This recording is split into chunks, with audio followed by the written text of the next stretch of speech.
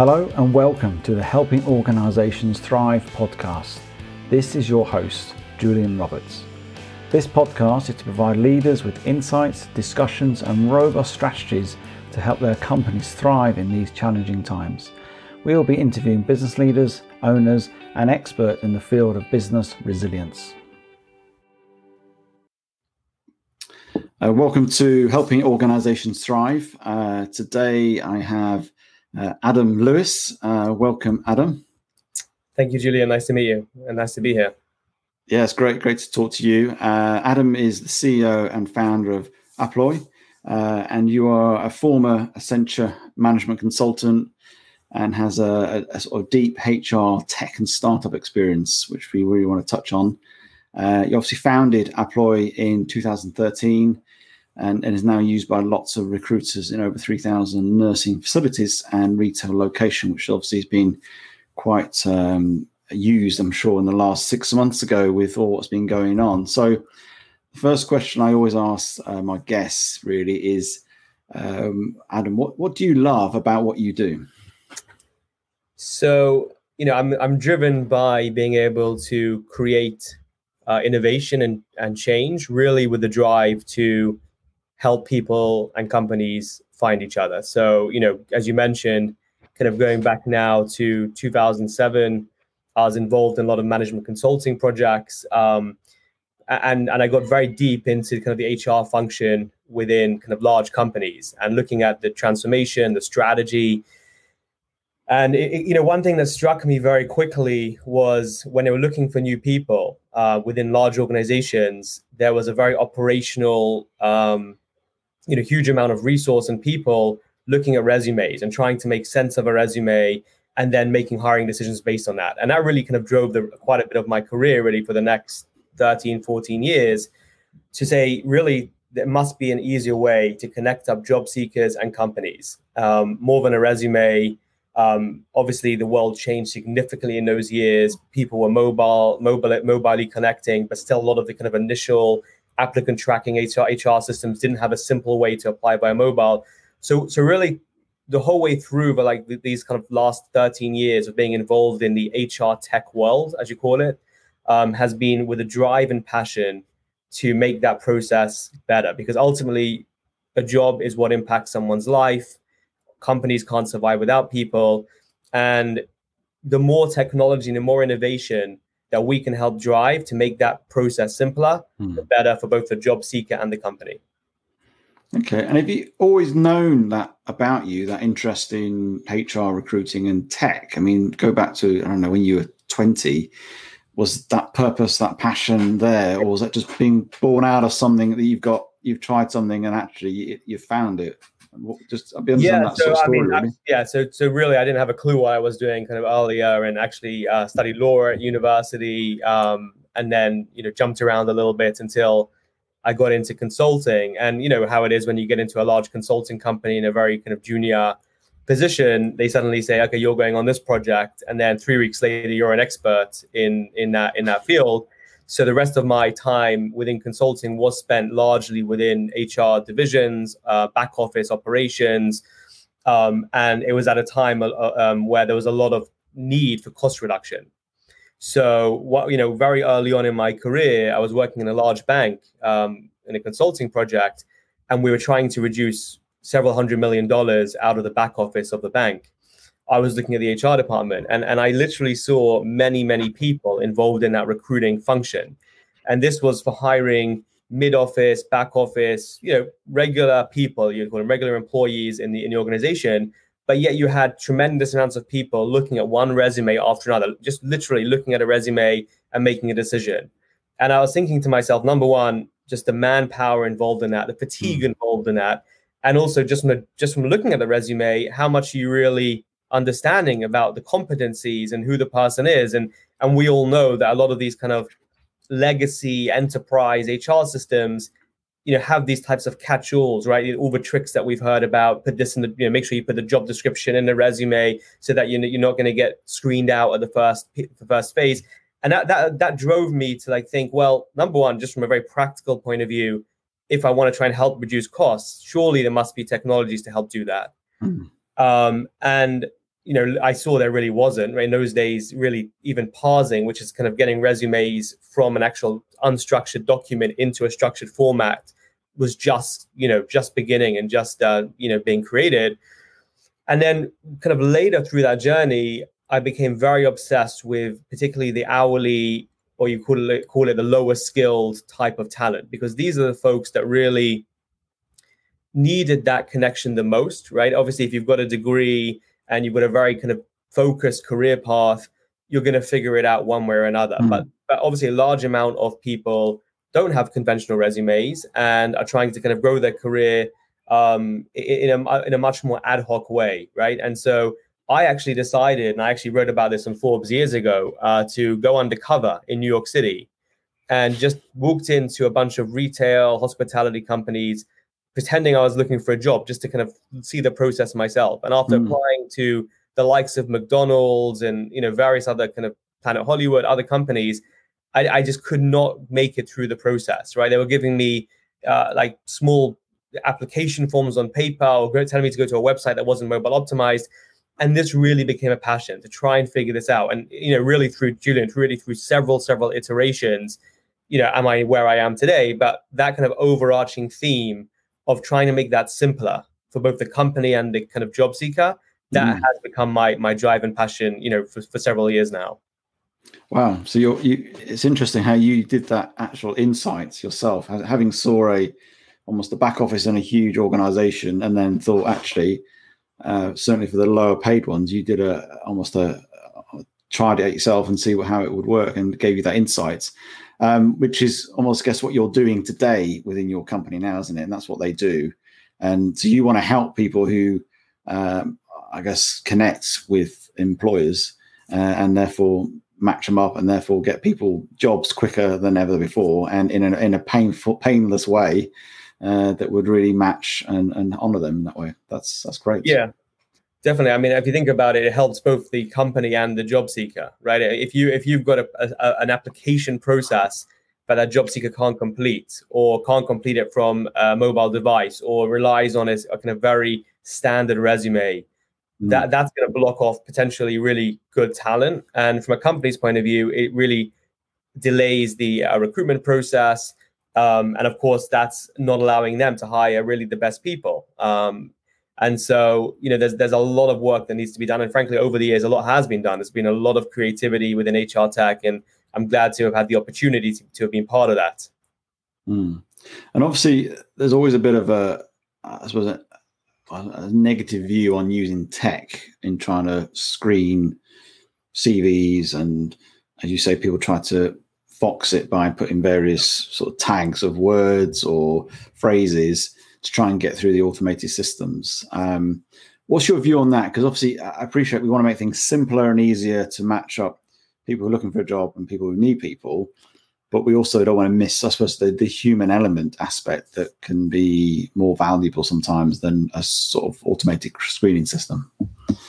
Yeah, so look, I think technology has helped a lot tremendously in that, right, over these last 10 plus years.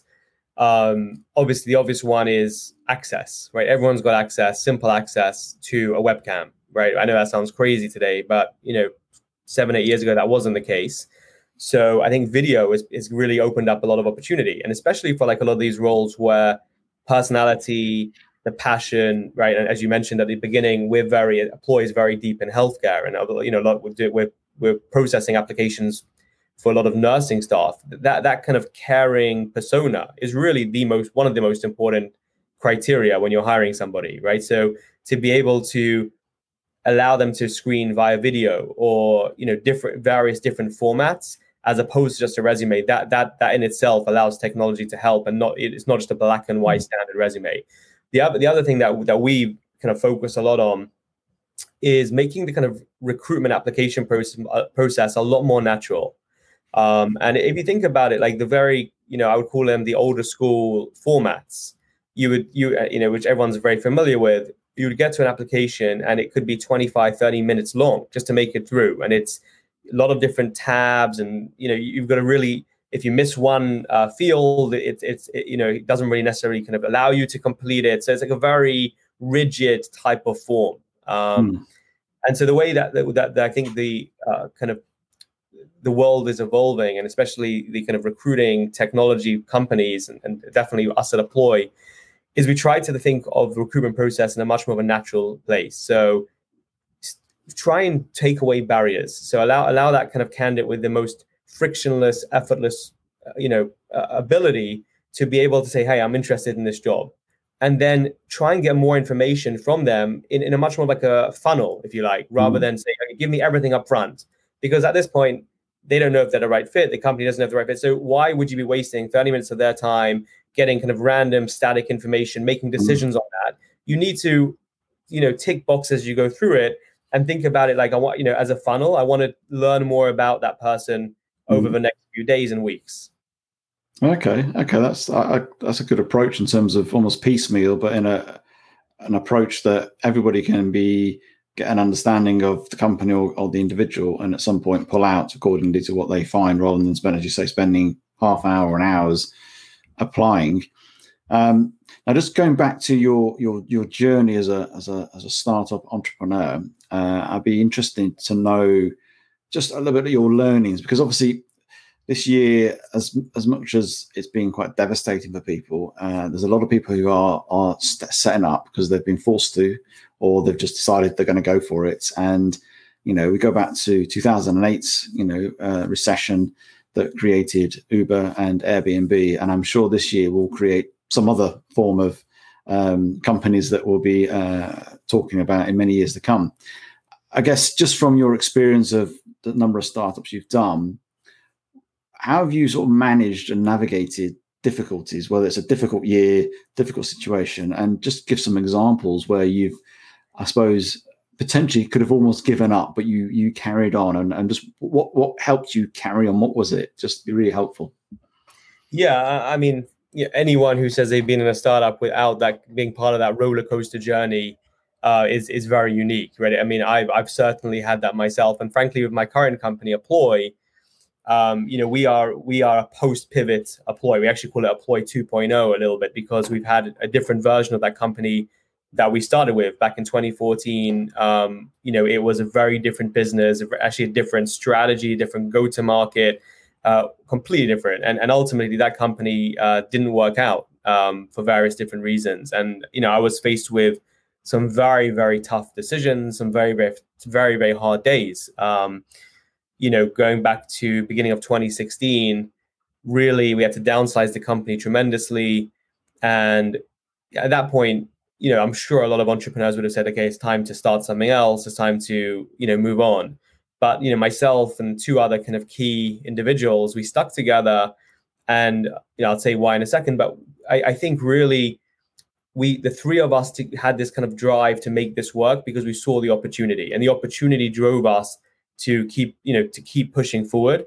And it's very, very tough. I mean, a pivot, however you want to say what that process is, changing up a business, reorganizing, it is incredibly, incredibly hard, and it takes time. Just thinking about it, the customers, the brand, the morale inside the team, how you're positioning yourself, all those things, it needs time to kind of reorganize and resurface. And I stuck with it because fundamentally, I saw the opportunity, and I saw that there was still that challenge, right? Which even though we've really repositioned the go-to-market and how we're approaching that opportunity, that kind of fundamental issue and challenge that I described before of really not companies and candidates not connecting still existed. We didn't crack it the first time around. In fact, we failed at it. But we then kind of go deeper in it, so we understood it better. So we'd spend more time understanding what really the problem was, and actually maybe there's a better way to solve it. So, we came out of that stronger. It took 2 years really, from the beginning of 2016 to the end of 2017.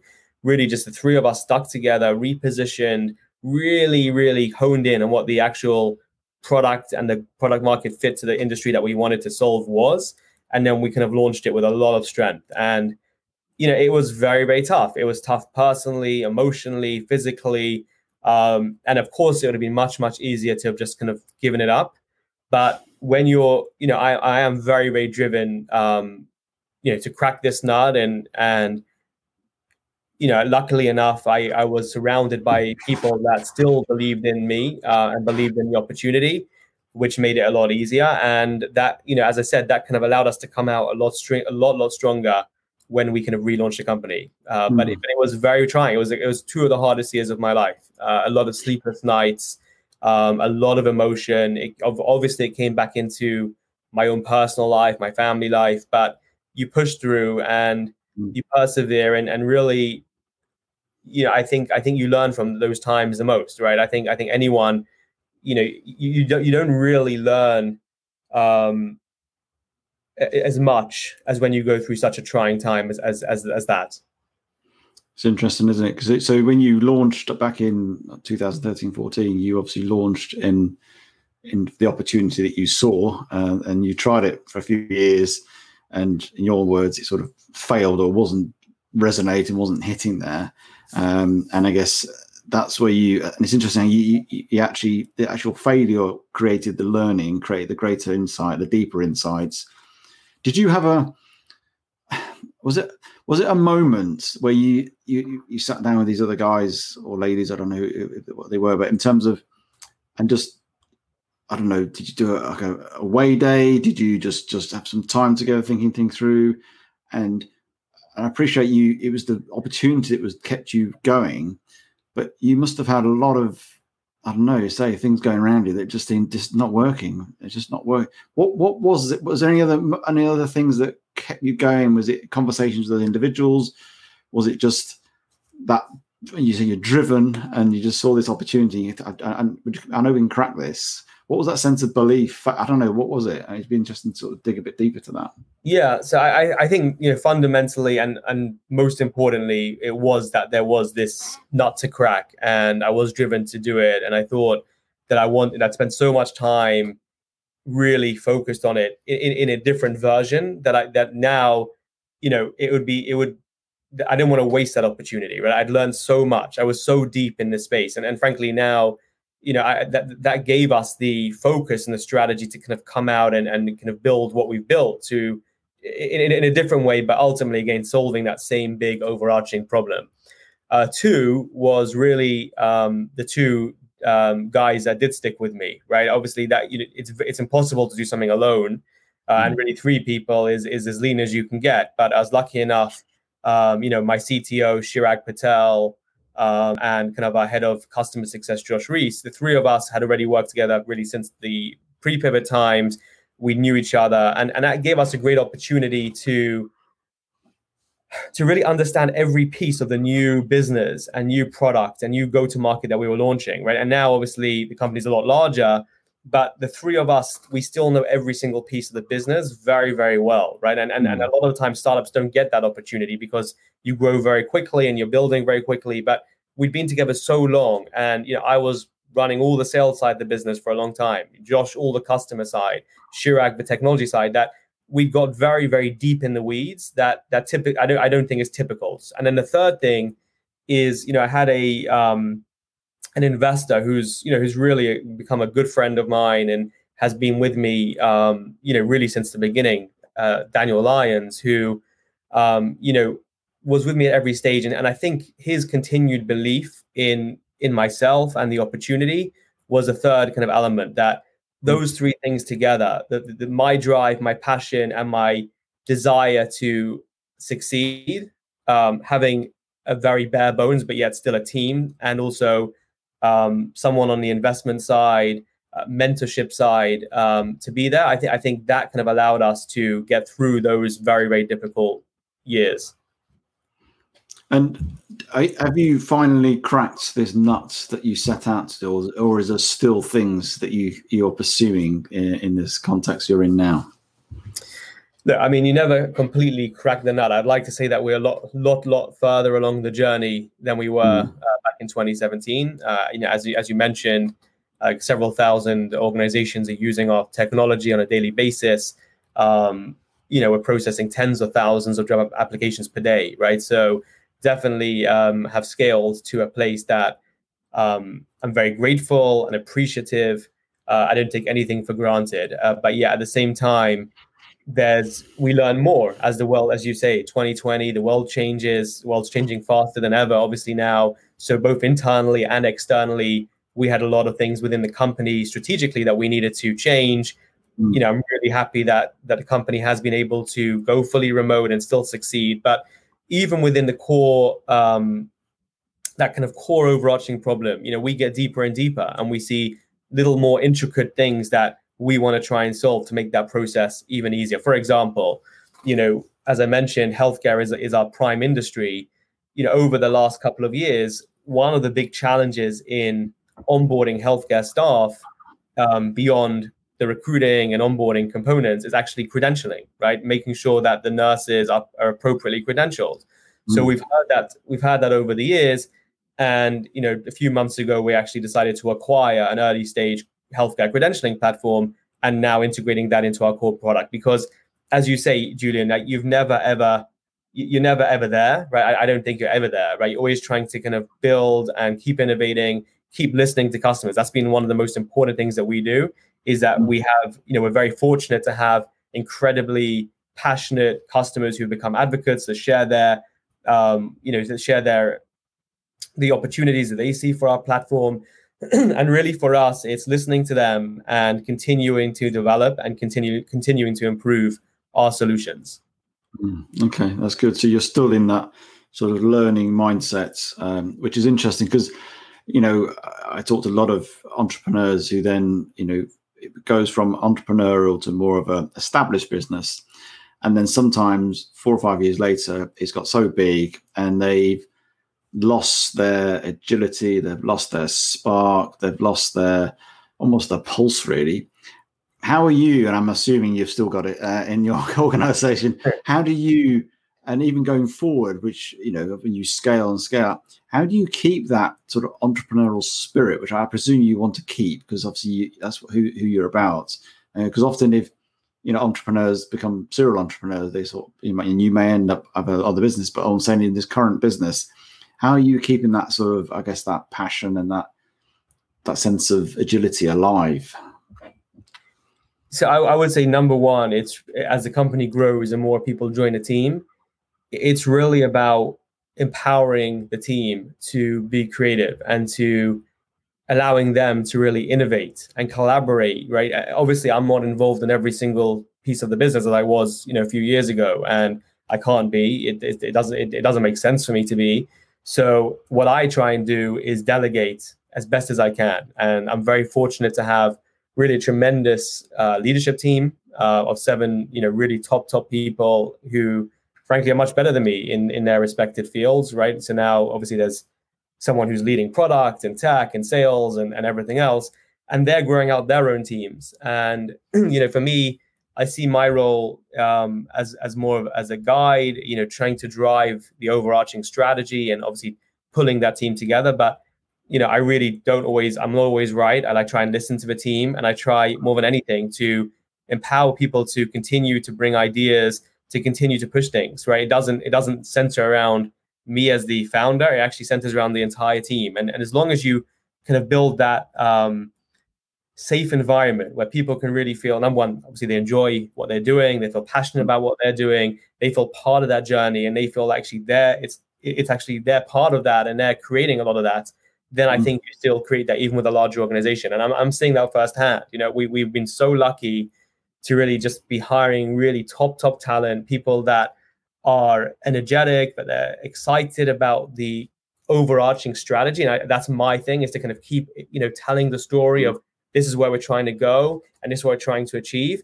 But then this is your world now. You're running this piece of it, and empowering them to do that. It doesn't have to go through any approvals. As in kind of corporate America, you would expect, very slow processes and often a lot of kind of top down type of leadership where people on the actual floor need to kind of get approvals for everything. Yes, obviously we're still running a business and a structure, and frankly, one other point I'll mention is we have been very effective at implementing some really great tools that have helped with allowing this kind of knowledge share and process to happen effectively, even in a remote workforce environment as we find ourselves today.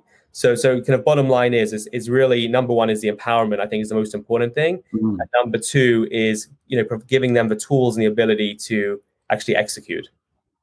Brilliant. That's really good, because I think a lot of businesses out there that can learn from that, even if they're established 100 years old, to continue to empower their individuals and to then allow that creativity and allow that agility to continue. Because I think, we're in a time where you have to be agile, whether you're, a Heinz of this world, which I used to work for, to your business. It's agility is got to be part of how we navigate challenges, and not just talking about COVID here. I'm talking about any challenges. There's always going to be challenges regardless of the situation, and it's having that ability to move quite quickly in a manner that's obviously aligned to the purpose or mission of a company. Now, you've obviously gone to the whole remote working, and you said you quite liked the office environment, which feels to me that you're quite a people person. You like being around people, which is great. How have you, I guess, personally managed that and worked with that, but also how have you kept the team in that sense of keeping that energy alive within the remote context? So I think it's a real challenge, and it will continue to be a challenge, because I know we're getting used to it, but we're still bouncing in and out of lockdowns all around the world. And, I know I was talking to businesses that were all going to go back to work or back into the office October here in the UK. And that got put on hold. I think people are now looking April next year. So how do you keep that energy and that passion and that drive and that enthusiasm going, and communication as well? Yeah, so I mean, you're totally right that prior to the pandemic, I was really a huge advocate for office-based environments. And I think, there is still a bit of that kind of cultural component, which is a lot harder without that. And I still believe that. But I think in terms of efficiency and keeping that passion, we've really been able to come through this very successfully. In fact, the past several months have actually been some of our best months from a business point of view. And I think there's two things. One is, even prior to the pandemic, we've had a lot of the tools in place in the company that people were already using, right? So it wasn't like suddenly now we've got to implement a Slack, or now we've got to implement a Notion for kind of knowledge sharing. A lot of these types of things were already there. We're already using them. So everyone had laptops, and effectively it was, okay, you were doing that in the office, now you're doing that remote. And, some of the best tools that we use every day, I'm sure very well known, things like Slack, we wouldn't be able to live without that. Internal communication, sharing, Zoom, we've actually gone very deep into Zoom now. So that's obviously regular Zoom, but now we have Zoom Phone. So we actually kind of replaced our whole internal phone system with Zoom Phone, which, again, I can now speak on the phone through the actual office system. Obviously anyone can, wherever they are. And then the other big thing is Notion, which it's probably less well known, but it's still an incredible platform, Notion.io, where we literally have spent a lot of investment building that out. So everything from our roadmap, our product requirements, sales information, everything is kind of housed within that, and it's almost like a kind of Google Sheets, Docs, plus a lot more types of project management software, all within one solution. So that's been very, very useful, and honestly a backbone to the company. Mm-hmm. And then obviously making sure the CRMs, we actually implemented a really great billing system. So a lot of these systems were there to allow us to do that and to actually not need to be actually in person, right? So there's nothing about our work that needs us to be in person. Secondly, on the actual cultural piece is, really, there's been a couple of people, I'd say one, Amanda, actually, who introduced me to you, who's, I would say, has kind of spearheaded the cultural side of remote collaboration, right? And I know that she's done a tremendous job with that. And really every other week we have a all hands company-wide meeting where everyone turns up on Zoom. And for the first, half of it, it really is kind of going around the company. Everyone's giving updates as to kind of what their teams have been working on, maybe a few product demos. But the full second half of it, we'll have an event where it can be an online scavenger hunt, types, different types of kind of quizzes and things like that. And it actually, through Zoom, it can actually be quite collaborative. So a lot of the time we'll actually go out into breakout sessions. Yeah. So, and I'm suddenly sitting there with 4 or 5 people that even in the office, I wouldn't have necessarily had that opportunity to do. So, I've got to give her kudos, for driving that, and others have been involved in it. And last thing is we actually implemented a really good solution, which I'll give a shout out to, called Assembly. And this solution was actually started by a guy called John Fields, who we worked with closely as a partner at ZipRecruiter. And then he left ZipRecruiter to kind of create this company, Assembly. And it's what it basically is a employee recognition software. So what we have found is a lot of times people just want to be recognized, right? Just, and recognized, number one, for keeping and maintaining our company's values. But even if you just did something a little bit of above and beyond, it's peer-to-peer. So yes, I as a manager can give it to other people in the team, but really anyone can give to anybody. And we've kind of gamified it a little bit. So like we give a currency, which we call a Ploinks, to the folks, and it's all integrated with Slack. And ultimately, once you get a certain amount of those currencies, you can actually redeem certain types of prizes. And, people can then, give emojis and thumbs ups. And it's really helped with that kind of day-to-day, employee culture. Wow. That's interesting, because I think you obviously from a tech background are using tech in a big way, and that's great. But the fact that you've honed and using Amanda, the whole sort of cultural people piece as well, which is really important, because I think a lot of companies are using the tech and are getting quite au fait, but actually keeping culture or people at the core of it all, whether that's events, quizzes, or various things, and then adding that whole, I suppose, appreciation type of value piece, where people get rewarded in a quite a good way and quite a public way. I think that's really helpful, and that's keeping that motivation. And obviously, I guess you're finding that as helping. We're coming to the end of our time together. As always, these things, it just whizzes by. I really do thank you for coming on. I thank you for your time, and I thank you for your insights on what you're trying to do within the whole sort of HR sort of recruitment, particularly within the sort of nursing sort of sector, but also your startup sort of learnings. They've been quite valuable, and I think they're really good for not just startups, for people in current companies now, to actually help to keep that agility and that sense of being an entrepreneur and keep moving forward. I love your passion. I love your drive. Love your energy.